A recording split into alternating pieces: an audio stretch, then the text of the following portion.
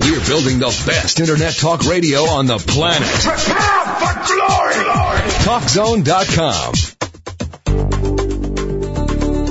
Now, the Dr. Robbins Show, talking about your good health. Featuring Larry Robbins, MD, and co-host Susie Robbins, MSW, on TalkZone.com. Here's your host, Dr. Larry Robbins. Hi, and welcome to the Dr. Robbins Show. I'm Dr. Larry Robbins with my co-host Susie Robbins. You can email us with any questions or comments at doclarryrobbins@AOL.com or visit our website at www.headacheDrugs.com. We have an interesting show today, and I thought we'd start with temper tantrums. Temper tantrums in kids. Are they always just benign or mild? And there was an interesting research study where children who have long, frequent, or aggressive temper tantrums may be at risk for depression or other disorders.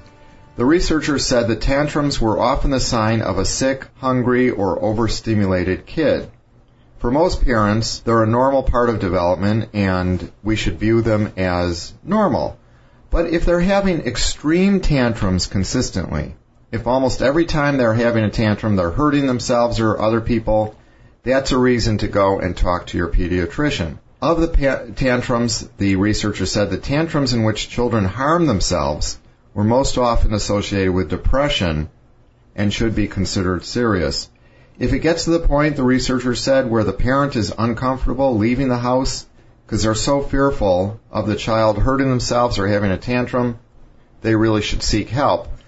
Now, classically, we talk about different types of temper tantrums. There's the regular 3-year-old temper tantrum, and it's short and it's over, versus the child with bipolar who has severe anger. And usually what they're doing is they're rooting around first for something to be angry about.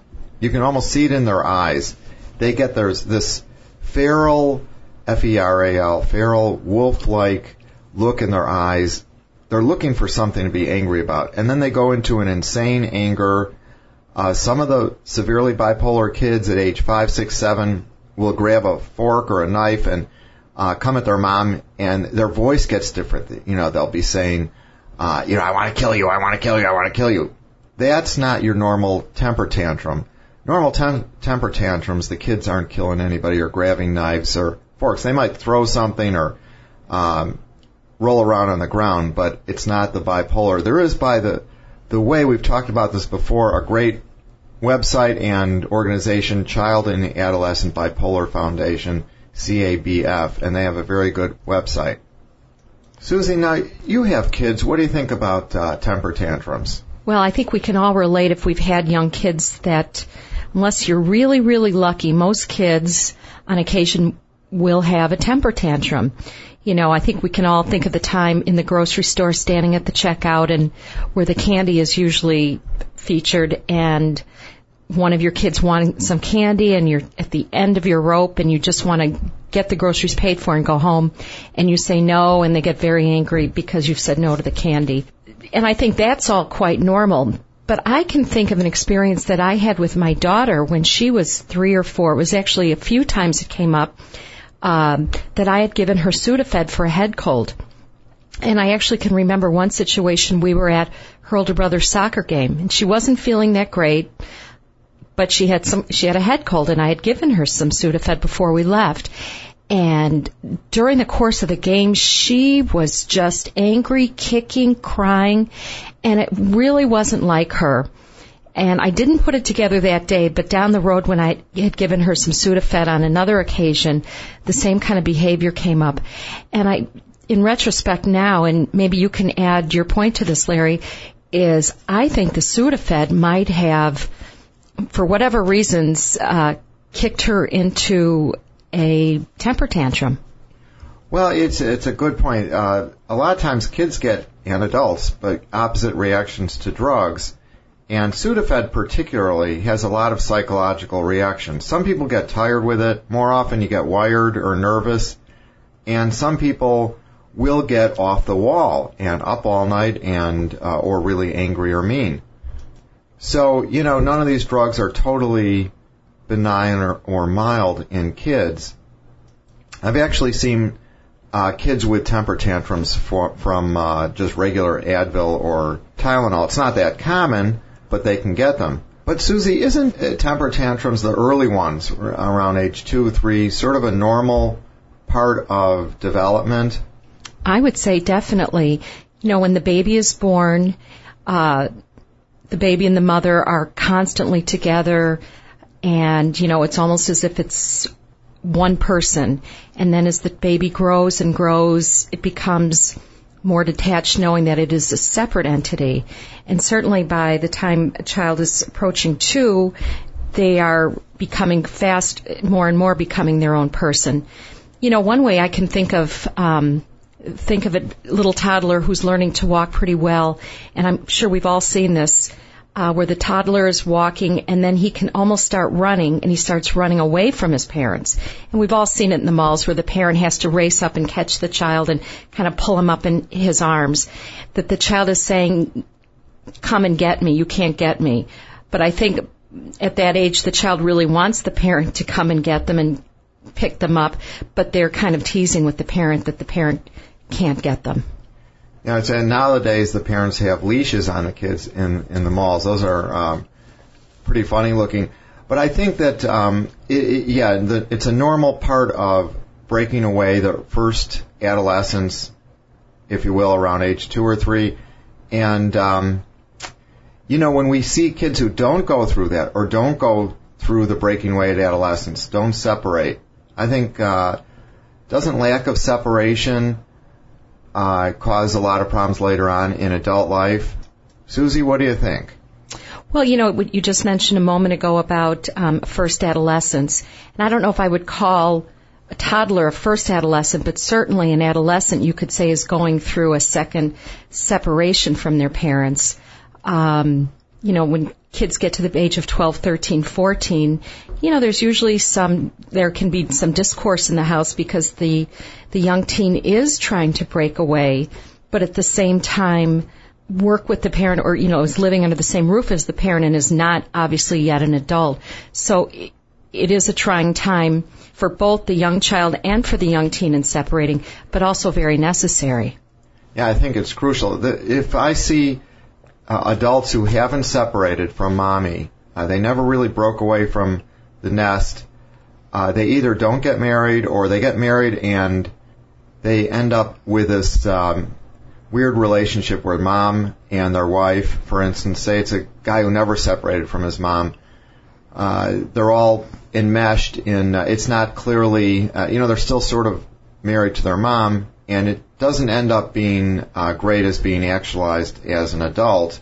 Some of these people say a man never broke away or is dependent on the mom. They end up with what we call a dependent personality disorder, where they really are very dependent, and when they're so fearful of the mom getting old and dying because they are very much overly dependent.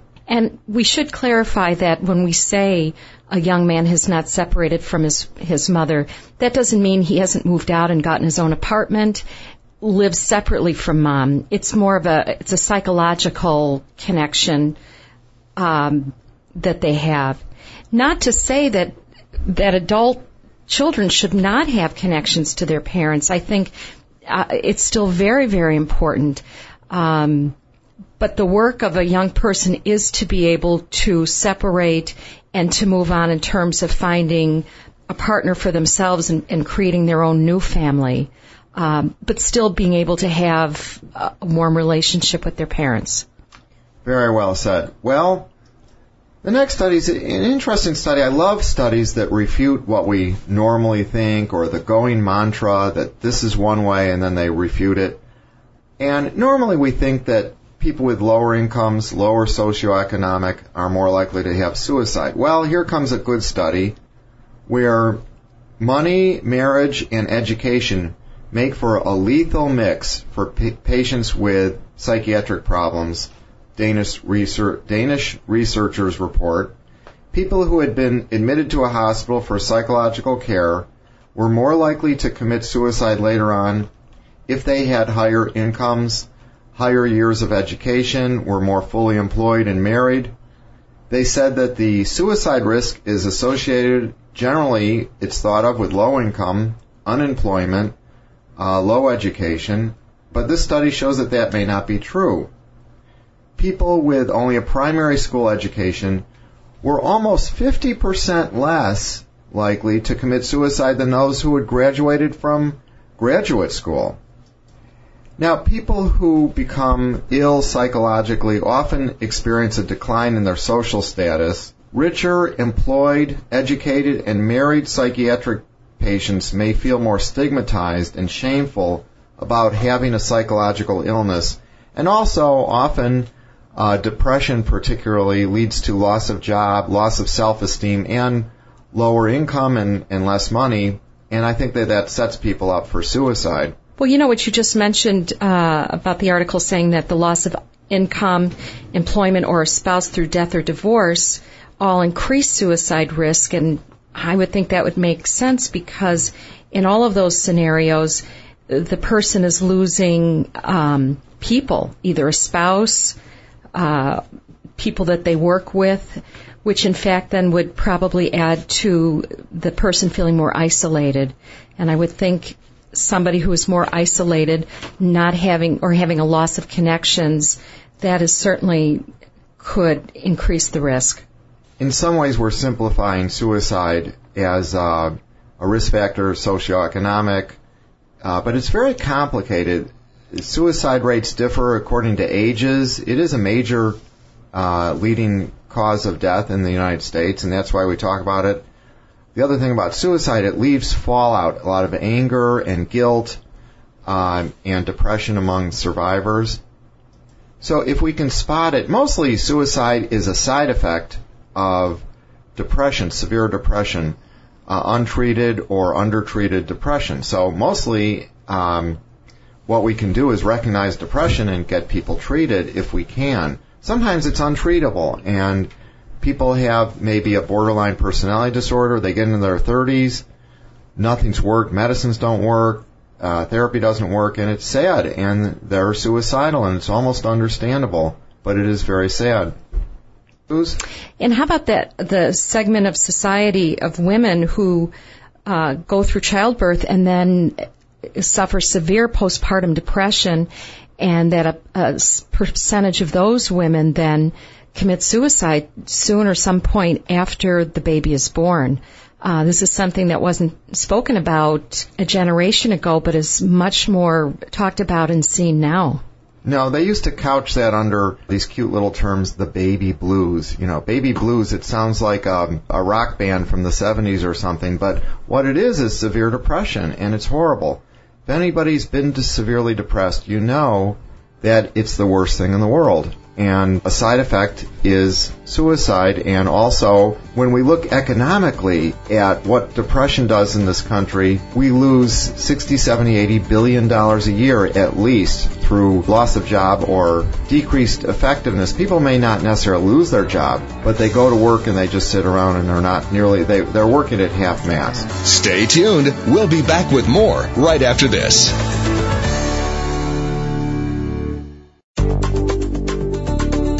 Now, more of the Dr. Robbins Show with your host, Larry Robbins, MD, on TalkZone.com. Now, on another front, there was a study about an older drug called gabapentin, or the trade name is Neurontin, helping alcoholics maintain abstinence.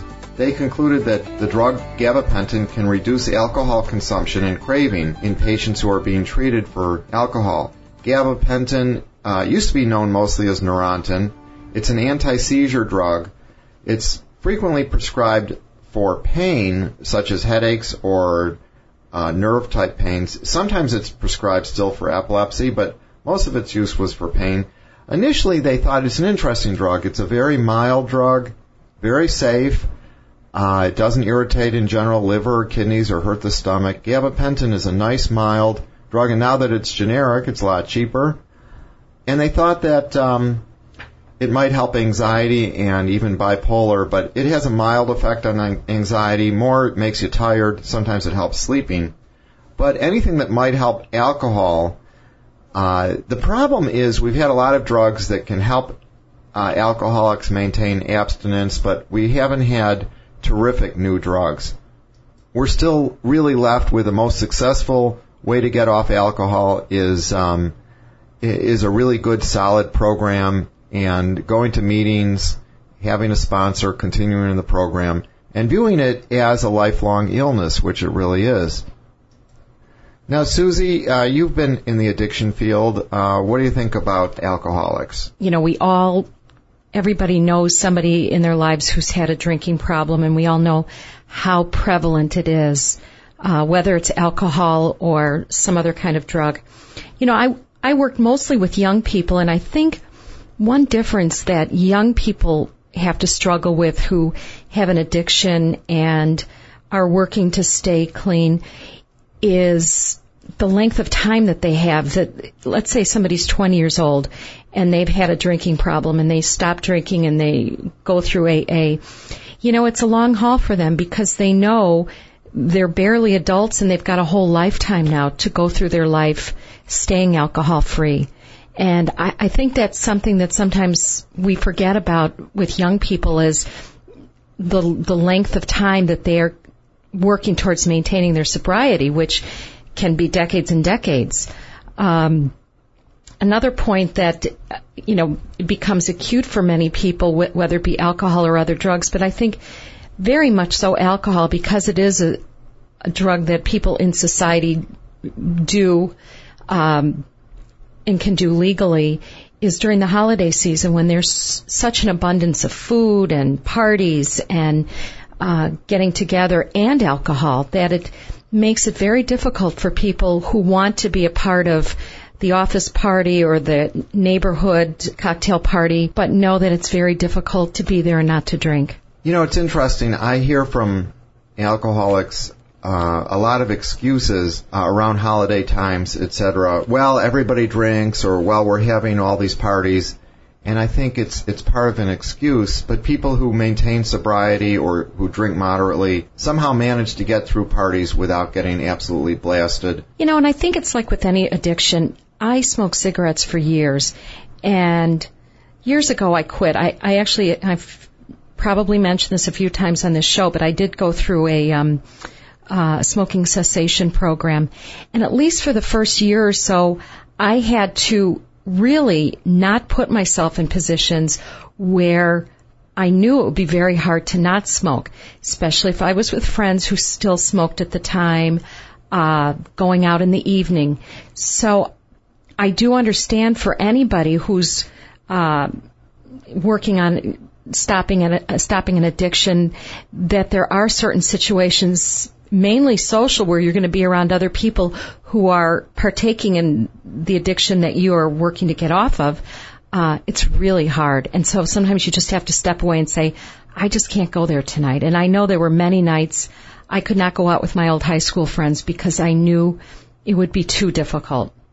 Yeah, I think you have to avoid those situations.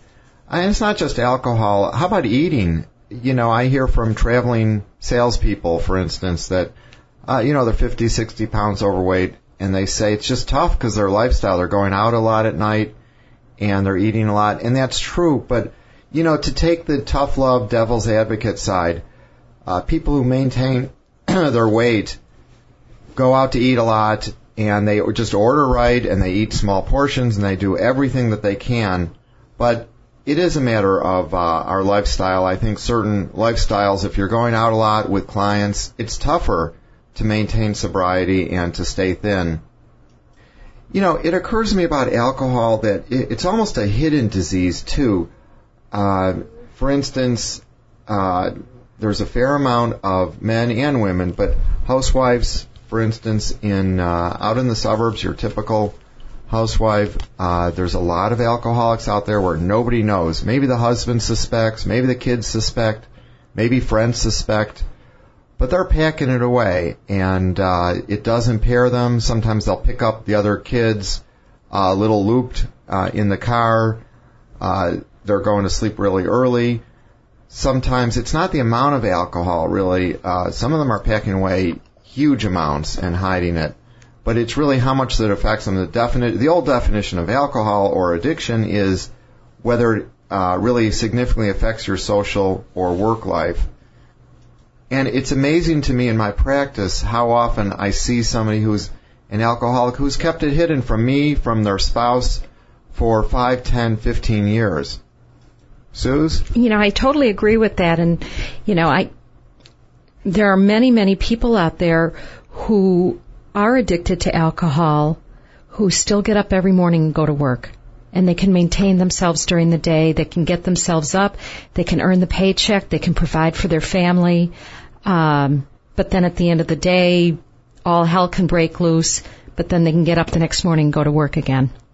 Yeah, they're more of a functioning alcoholic. And, some people do need to hit bottom, lose everything before they'll get into treatment.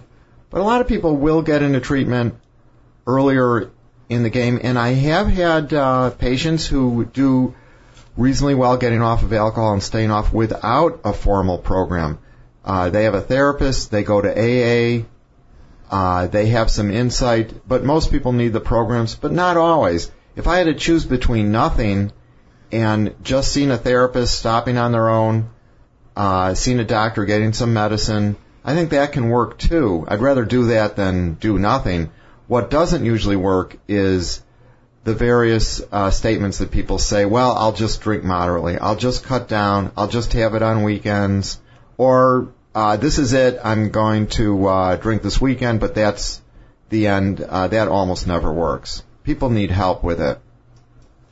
Now on to an interesting topic that we've touched on before, where spotlighting, the title of the research is Spotlighting a Teenager's Weight Does Fuel Unhealthy Eating. Overweight adolescents may be more likely to continue practicing extreme eating or weight control measures when their parents focus too much on weight issues. Family sit-down meals and regular eating may protect adolescents from continued weight-related problems, and the researchers said that they advise parents to talk less about weight and do more to make the home environment one where it's easy to engage in healthy eating and exercise behaviors. It's a tough, fine line that we have as parents with kids who are overweight. They emphasize that frequent family meals, a positive atmosphere at family meals, and frequent lunch eating appear to limit the risk for binge eating. A lot of families have lost the family meals. It seemed that in the 60s and 70s, what we ended up with were kids sitting in front of the TV, and each kid sitting in front of their own TV. And the families were fragmented and rarely eating together. And now we have kids sitting in front of the TV or on the computer eating, and we do really lose something as a family. But it's a tough thing, that fine line. We don't want to hit adolescents over the head with it, but if your kid is 25 or 30 pounds overweight or has the tendency, we don't want to ignore it either. I see with a lot of the kids as slowly growing into a healthier diet if we just talk to them here and there. But it takes a lot of education on parents' part too, also. A lot of the country does not have any idea about fat and calories. Susie? You're talking about the education, the slow education of young adults learning to begin eating more properly. One thing I see in our home is, and I experienced this myself growing up, is that during my youth and young adulthood, I could eat whatever I wanted and it didn't matter. I didn't put on the weight. But at some point, everybody's metabolism changes. Mine changed around the age of 40, and that's when I got a wake-up call and said, you can't be eating all these sweets all the time. And, it is hard to cut down, especially if you have a sweet tooth. So, I see with my kids, they don't have the weight issue, but, they are following in my footpath of pretty much eating what they want. And for them, too, it's going to change at some time for everybody. And so why not learn how to eat healthier earlier rather than when you have to? Well, yeah, it's interesting. I see a lot of patients who all of a sudden have a weight problem over a few years in their 40s or 50s, and they're in some sense at a disadvantage. Those of us who had to watch our weight or we became overweight early in life, in general, learned about calories and watched things, and we're sort of used to it. But people tell me they're 50 years old and all of a sudden they're gaining weight because their metabolism has slowed so much, and they say, they really never had to watch it and they're very upset. The other thing is people don't realize that the weight usually comes on more slowly. People say to me often, a year ago I've gained 40 pounds in the last year. I was a size 4, and I look back in their records, and they've gained 5 pounds in the last year. It's been more like 5 pounds for the past 8 years. So people who don't weigh themselves don't always have an accurate recollection of how they've been the last 5 and 10 years. The other thing is, with this way that we have of measuring obesity, BMI, it's really an unfair measure in many people. Many people are not. I think that it overestimates obesity in the United States, and there's been articles on this. There are people who are 5'11", fairly thick-boned. They have a thick frame. They don't have very much fat. They're 180 pounds, and they're considered obese by the BMI. So I think that we tend to overestimate a little bit. But I don't want to underemphasize how much obesity leads to as far as every risk factor, diabetes, high blood pressure, and cancer, among other things. Now, I want to segue and talk a little bit about steroids. We've had the big baseball steroid scandal where a lot of the baseball players were named and a lot were unnamed that we knew were doing steroids. If you look at the bodies of the baseball players from now versus 1970, they used to be little skinny guys in 1970, and they were doing some working out, and they were professional baseball players, but now they're big behemoths, and we knew in the late 90s that a lot of these guys were doing steroids. There's no way physiologically that at age 27 or 30 or 35 you gain that much muscle, and you certainly don't become all thickened up like a number of the players that I knew were doing steroids. But I'm not that concerned about steroids in the pros, although in sports it does sort of ruin it for all of us, not knowing who's chemically enhanced or not. Although, it's interesting, we have the steroid era now, but there were other eras in the past. There was the amphetamine era in baseball, and also hockey players. I was a huge hockey fan in the 60s and 70s, and turns out that all my great Blackhawk hockey players that I loved were doing amphetamines and speed during the day, and they didn't know then that they were bad. Actually, a lot of the country was taking drugs then that they didn't know were bad, like amphetamines. Heck, pregnant women were prescribed amphetamines as diet pills sometimes in the 50s, 60s. And actually some of these hockey players died early from the amphetamines, and then they were drinking at night a lot to come down. So now we have the steroid era, and what do steroids do? They give you more energy, they help you recover from injuries faster, they help you work out day after day. Instead of being able to work out once or twice a week on certain muscle groups, you could work out 4, 5, 6 times a week on those muscle groups and work out harder and longer. You do build up muscles. They do work. They also wreak havoc from head to toe in every part of your body. They increase cancer risk. They cause hardening of the arteries and a whole host of other problems. Now, what I'm concerned about is steroids in high school kids and college kids. There was the kids don't really understand the implications. There was an interesting poll of Olympic athletes a few years ago where they asked them, if you could win a gold medal and take this drug, but you'll die in 5 years, would you do it? And over 50% said, sure, I'll take it and die in 5 years. So I think that the mortality issue isn't really understood by a lot of young people. So they take steroids for self-esteem, to look bigger in the gym. The guys take steroids so they get big weightlifting, and they think that they're going to become chick magnets by taking them when it's not true. And steroids kill your sex drive and ability to have sex anyways. So what can we do about steroids in kids? It's a big problem because if you're competing, say, on the football team, and our linemen in football used to be 180 pounds in high school, and now a lot of the high schools are 250 to 300. They're the size that NFL players used to be. It's pretty ridiculous. So what can we do as parents and as coaches, and should we just accept that that's the way it is? I don't think so. Susie, what's your take? Well, it seems that what we're learning now more and more about steroids and what we're seeing with the professionals, that we don't want to see this trickle down anymore to high school and college kids. So to me it seems like one piece of this would be more education as to what steroids do. Because if we all knew really what they do, we wouldn't be giving them to our kids, because kids are getting them from adults one way or the other, whether it's parents, coaches, but they're getting them from older people. And I think the competitiveness of sports in high school has gotten out of hand in many sports, not just football.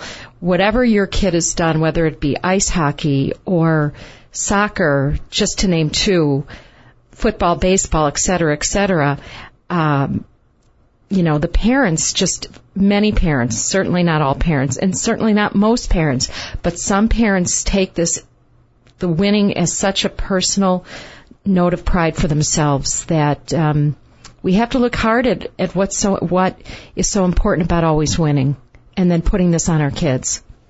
So I agree. The parents are part of it. Education's important.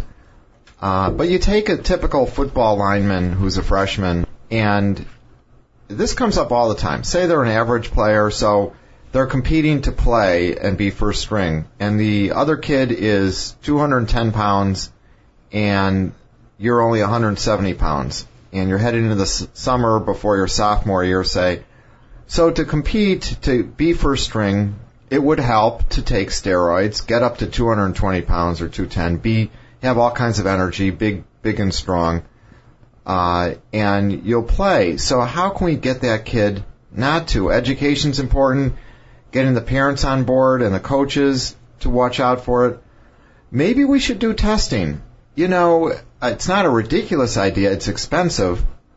If it wasn't so expensive, I think more high schools, more states would do testing. I know that some states do. New Jersey does do testing, but most states don't do testing. It's very expensive, and it would be difficult to administer, but not impossible and not ridiculous. Now, Susie, as a mom and a social worker, is it ridiculous? Say your kid is a high school kid, making them pee into a cup so that they're not taking steroids, or what do you think? As far as I'm concerned, it wouldn't bother me at all. I know a lot of people out there really would. But no, if it's something that everybody had to do and it was just part of being on the football team or whatever team it is, it'd be fine by me. But I think it would be hard for many people to do. And there's a lot of technical problems to overcome, too. We could test for some of the main anabolic steroids. And we're talking about steroids. It's not prednisone and cortisone. Those are different types of steroids that people need for arthritis or allergic reactions. These are what we call anabolic steroids. But there's also human growth hormone. They need to develop a test for that, because we know that a lot of football and baseball players are taking growth hormone, but it's not detected. But they'll come up with a test for it pretty soon, I think. It does get remarkably scientific. If you look at what, according to the grand jury and Balco records, what Barry Bonds allegedly took, it's amazing. He allegedly took 7 things, many days, not just steroids, but insulin and growth hormone and other things. So the science of it has progressed wildly while our testing has lagged back. But I think that we shouldn't bury our head in the sands and just ignore high school athletes and say, well, whatever goes. There are some people in our society who feel the same way with drugs, that we should laissez-faire, let's just let everything be legal. And also with steroids or whatever enhancers in pro athletes, etc. let's just let them do everything, and we're all cheating in some way. If you take a pill before you go on the air as a radio announcer, cold pill, well, you're cheating a little bit, or you take cortisone. But I think that that's not a great answer to just bury our head in the sands. What we'll end up with is a bunch of 400-pound people who are going to die at age 38, but they'll be good athletes, and that's not what we really want. Let's take a quick time out, but stay with us on TalkZone.com. Attention all civilians. You're listening to TalkZone.com. Internet Talk Radio. TalkZone.com. Let's return to the Dr. Robbins Show on TalkZone.com. Once again, here's your host, Dr. Larry Robbins. Now, there was a quickie little article this week on measuring blood pressure at home. This is a big topic because as we get older, blood pressures rise, and they've redefined where high blood pressure is. It used to be, well, we wanted people under 140 over 90. 140 is the top number, 90 is the bottom. So 135, 130 over 85 was okay. Now we want it lower and lower. Every 5 points we lower it, on average, your risk for heart attacks and strokes goes way down. So this was an interesting article on the use of blood pressure monitoring at home. The gist was that we really should measure it at home versus just waiting to go into the doctor's office. What I like people to do is have an electronic arm cuff, not the finger or wrist cuff. They're not all that accurate. An electronic arm cuff, and bring it into your doctor's office. Make sure that it's working okay, but generally they work okay. They usually cost $60 to $90, and it's much more accurate than once every 6 months in a doctor's office. A lot of people, they're rushing to get to their doctor, they're under stress, maybe they were on the highway, they're worried, and it'll be up 10 points that day. And we don't want to make huge medical decisions with medicine that people are going to be on medicine for a whole year based on one little reading. So having the readings at home is crucial. If you have a family history for high blood pressure, if yours is borderline, I would urge you to try to get a cuff and check it at home. Susie, if you had high blood pressure and a doc said, well, maybe get a blood pressure cuff at home, would you have objections? Would you hate doing it? What would you do? No, I think it would be somewhat comforting to know that, if you measure and there's a problem that, you should go to the doctor sooner. My guess would be that people, as they get older, would find it more comforting that they could do it at home. We're always tweaking these medicines with blood pressure, and a lot of people, some people with blood pressure, one medicine simply helps. Other people need 3 medicines. And you just can't tweak it, you'll get it too high or too low if you just wait for a once a year reading in the doc's office. Now on to one of our favorite segments, emails. The first email is for Susie. Some parents now seem more involved than when we were kids in the 60s. Is this all good, or what do you think? I think that parents of the 60s certainly did seem to be doing more of their own thing and not honing in on their kids' lives as much as parents seem to be now. Certainly that's a statement that isn't for everybody, and not every parent was like that in the 60s. But it seems like a lot of us as parents now who were growing up in the 60s will comment that, boy, our parents were sure parenting us differently than how we parent our own kids. And, I think part of it is people are drawn to this big issue of safety and worrying about their kids all the time, and that the kids of today, for the most part, do seem to be on a shorter leash than the kids of the 60s were. Well, it's interesting. I think that parents years ago were more separated, lived separate lives from their kids, which wasn't all bad. Now they're more, in general, a lot of the parents are more enmeshed.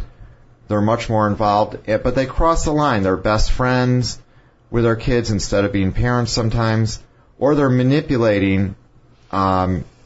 Say a kid is trying out for cheerleading in 7th or 8th grade or high school. And they're competing with their other friends.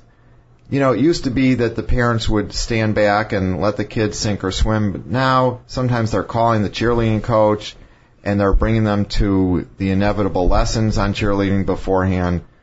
and really getting overly involved and enmeshed. And I think a lot of the parents' self-esteem issues come into it. They're living and breathing through their kids' achievements or non-achievements, and it puts a lot of pressure on the kids. But I have to say, as a parent, it's very tough not to do this. You know, especially you see your kids suffering and you see the other parents doing it. In some areas of the country, some areas are better than others for this.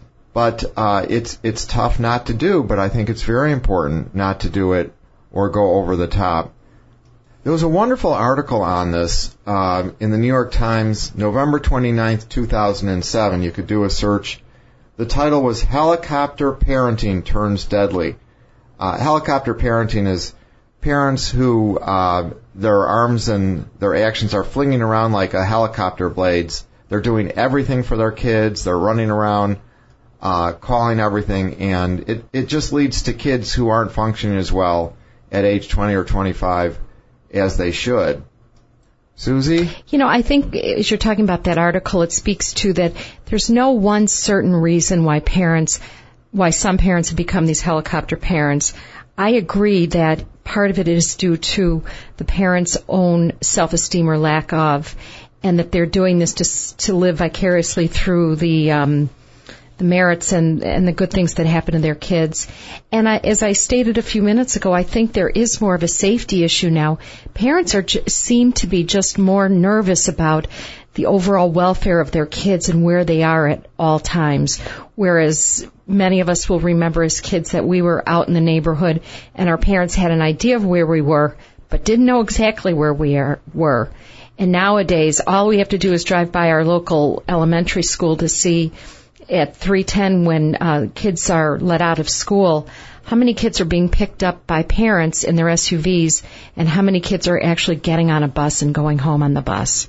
And that's changed dramatically in the last 5-7 years, where all of a sudden in our area, a lot of the kids, it's not good enough to take the bus. You have to be picked up by your parent.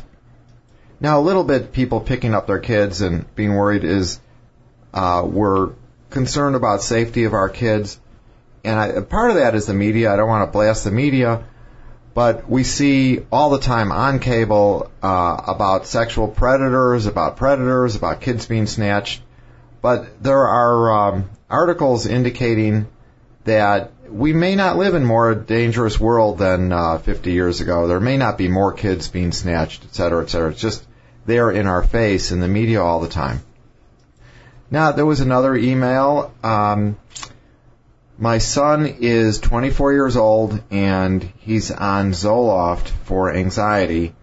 Shouldn't he be able to just deal with it? I don't remember 40 years ago that we needed medicines for situations like anxiety. Susie, what do you think about a 24-year-old on Zoloft for anxiety? Well, 40 years ago, we didn't have that medicine, so if somebody did have anxiety back then, they wouldn't have been able to take something like Zoloft to help them with it. I say that if it helps the person, and they're also seeing somebody to talk about it, and just as importantly, maybe learning some behavioral techniques in how to deal with anxiety when it comes up, I think it's okay. I think we can look at it that he's on Zoloft now and it's helping him, but he's also seeing somebody talking about it and learning some coping skills for it so that maybe he doesn't have to be on the Zoloft down the road. Now, one issue is people ask, what is anxiety? How do we define anxiety? You know, everybody feels anxious or worried at times, usually increased with stress. Feeling very anxious or constantly worried without stress, chronically, may be what we call generalized anxiety disorder. And there's a lot of symptoms of generalized anxiety: irritability, trouble concentrating, restlessness, feeling keyed up, loss of patience. Generally, we talk about two types of anxiety: worrying constantly, where your brain's going, and then the inner feeling of anxiety, like you're on caffeine. Now, anxiety cycles in and out of people's lives. Sometimes it's worse, sometimes better. It can start in childhood, often with separation anxiety. It's that 5-year-old kid hanging onto mom's leg who does not want to go away when he's being dropped off. And there's a lot of differences in the brain, just like with depression, with anxiety. There have been scans where you can predict who has anxiety versus who doesn't have anxiety. It's a very physical, genetic illness, and it's very treatable with exercise, medication, yoga, psychotherapy, biofeedback. There's a lot of ways to treat anxiety that don't just involve medicine. But the medicines, the typical ones are the Zoloft, Prozac. They're called SSRIs. They increase serotonin. Serotonin seems to be low in people with anxiety. And then a lot of people do need what we call the benzodiazepines, the Xanax, Ativan, Valium type medicine, which have been around a long time. And as long as people don't get addicted to them, they're very good medicines. So my view is that anxiety is real. It's a genetic inherited illness, and we shouldn't just fluff it off that people should just deal with it, because it does lead to a lot of decreased quality of life. Now, there was another article this week talking about pregnancy and backaches and evolution, and this was interesting. Pregnant women may stand out a mile away with their characteristic backward-leaning stance, that sway, that clumsy-looking position. But it turns out it's a unique adaptation that evolved over tens of thousands of years. The bodies of women do two things when they're pregnant. They adjust their stance to move the center of gravity, and the lower vertebrae, the big bones, have evolved a distinct shape to allow this shifting to take place. Now, I don't think that this happens in men. We do get a lot of backaches in humans because we really weren't meant to walk on all twos, or we really were meant to walk on all fours physiologically. Interestingly enough, the researchers said that nobody's ever thought of this, and it's true. What women do when their pregnancy reaches about half of the expected mass, they shift backwards. These differences in women are not seen in chimpanzees or other species outside of humans, so it seems to be unique to humans.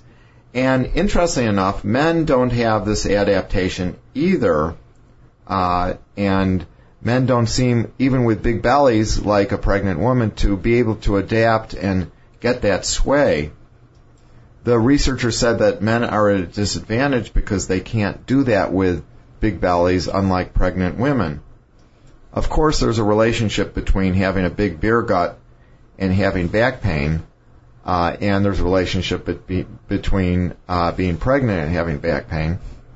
Now, Susie, during pregnancy, did you have much back pain? Well, this is going back 18 years since my last pregnancy. But no, I didn't. But it's interesting with pregnancy, just like most other conditions that somebody might be in, everybody has different things. One person might have a back pain. For me, my big issue was reflux, or having fairly severe heartburn towards the end of the pregnancy where I had to sleep kind of almost sitting up. So that's pretty common, yeah. Yep, I'm sure it is. As that baby gets larger, it's playing havoc in your stomach. So no, the back pain was not an issue for me, but I can certainly see where a lot of people would have that. And I'm wondering, as we're talking about it, for how many women after the birth, I would imagine a lot that the back pain is alleviated, but there must be some that the back pain stays even after the baby's been born. Well, absolutely. Back pain is one of the more common problems in the country. Part of it is we really weren't meant to walk on all twos, and being overweight adds to it genetically. A lot of back pain runs in families, but it's a huge problem. There's no easy solution. But you mentioned reflux with pregnancy.